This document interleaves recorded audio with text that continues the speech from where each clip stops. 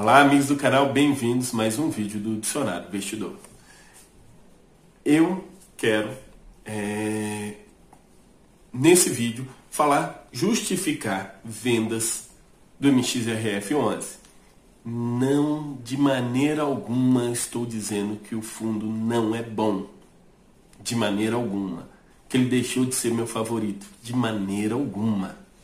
Logo após a vinheta, estou explicando por quê.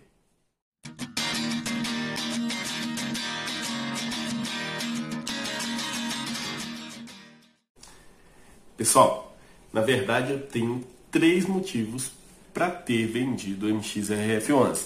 Deixar bem claro que não vendi tudo. Então vamos falar dos 3 motivos. Primeiro motivo, estou muito exposto ao fundo. Como assim? Como assim muito exposto ao fundo? Estou muito exposto ao fundo. Olha aqui, Trade Map. 39% da minha carteira de fundos imobiliários está no mxrf11. Diversificação, temos que diversificar. Entendeu? Primeiro motivo é esse. Ah, Kiko, mas por que você comprou tanto? Então deixa eu explicar para vocês. Em fevereiro do ano passado, houve uma emissão. Eu comprei todos os meus direitos. 60%. Aumentou o fundo. Em julho do ano passado, teve outra subscrição. 60%. Mais 30% de sobra. Aumentou 90% a minha posição no fundo. Mais que dobrou. Finzinho do ano ali, novembro, dezembro, outra emissão. Dobrei. 60% de preferências, mais 50% de sobra. Dobrei a minha posição no fundo. Outra emissão, logo em seguida, 60%.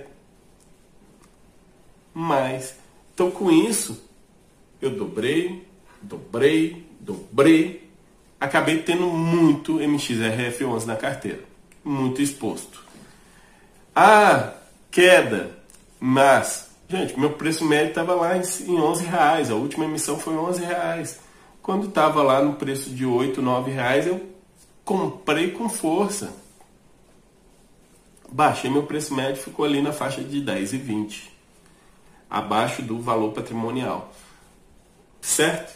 Então estava muito exposto. Primeiro motivo. Segundo motivo, o mxrf11 há um bom tempo vem trabalhando para ele deixar de ser high yield e virar high grade. Gente, sabe o que significa isso? Deixar de ser high yield e virar high grade? Ele vai investir em CRIs de mais qualidade. E pagam menos. Então o rendimento dele vai cair. E quando cai o rendimento, faz o que com a cotação? Cai também. Terceiro motivo, o fundo está muito exposto ao CDI. Foi o que eu expliquei no vídeo. Ele está muito exposto ao CDI e por mais que alguns digam, mas essa Selic é irreal, eu concordo com vocês, essa Selic é irreal. Mas esse governo que ainda tem mais de 2 anos na frente do governo e talvez até se reeleja, vai manter a Selic lá embaixo. Não vendi tudo. Eu diminui a minha exposição dos 39% em fundo imobiliário para ser no máximo 20% da minha carteira de fundos imobiliários. As outras escolhas que eu comprei são escolhas que já estavam na minha carteira, XPPR e TRXF11.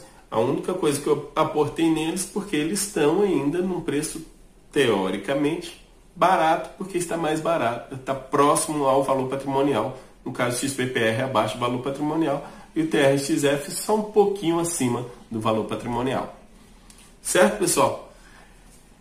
Eu vim justificar aqui para ensinar a vocês, esclarecer a vocês, melhor ainda, o porquê da venda. O fundo imobiliário não ficou ruim. Se você não vai vender, não venda. Mas a questão é, se você começar a ficar subscrevendo todas, sem vender nada, você vai ficar extremamente exposto. Eu só aporto por mês R$2.000. Se eles lançarem a subscrição mês que vem, mesmo que seja só 30%, os meus R$2.000 não dá para pagar a subscrição mês que vem, dos 30% da minha posição no fundo. E eu vou investir só no mxrf11 mês que vem. Aí depois vem sobras, que eu preciso mais de R$2.000.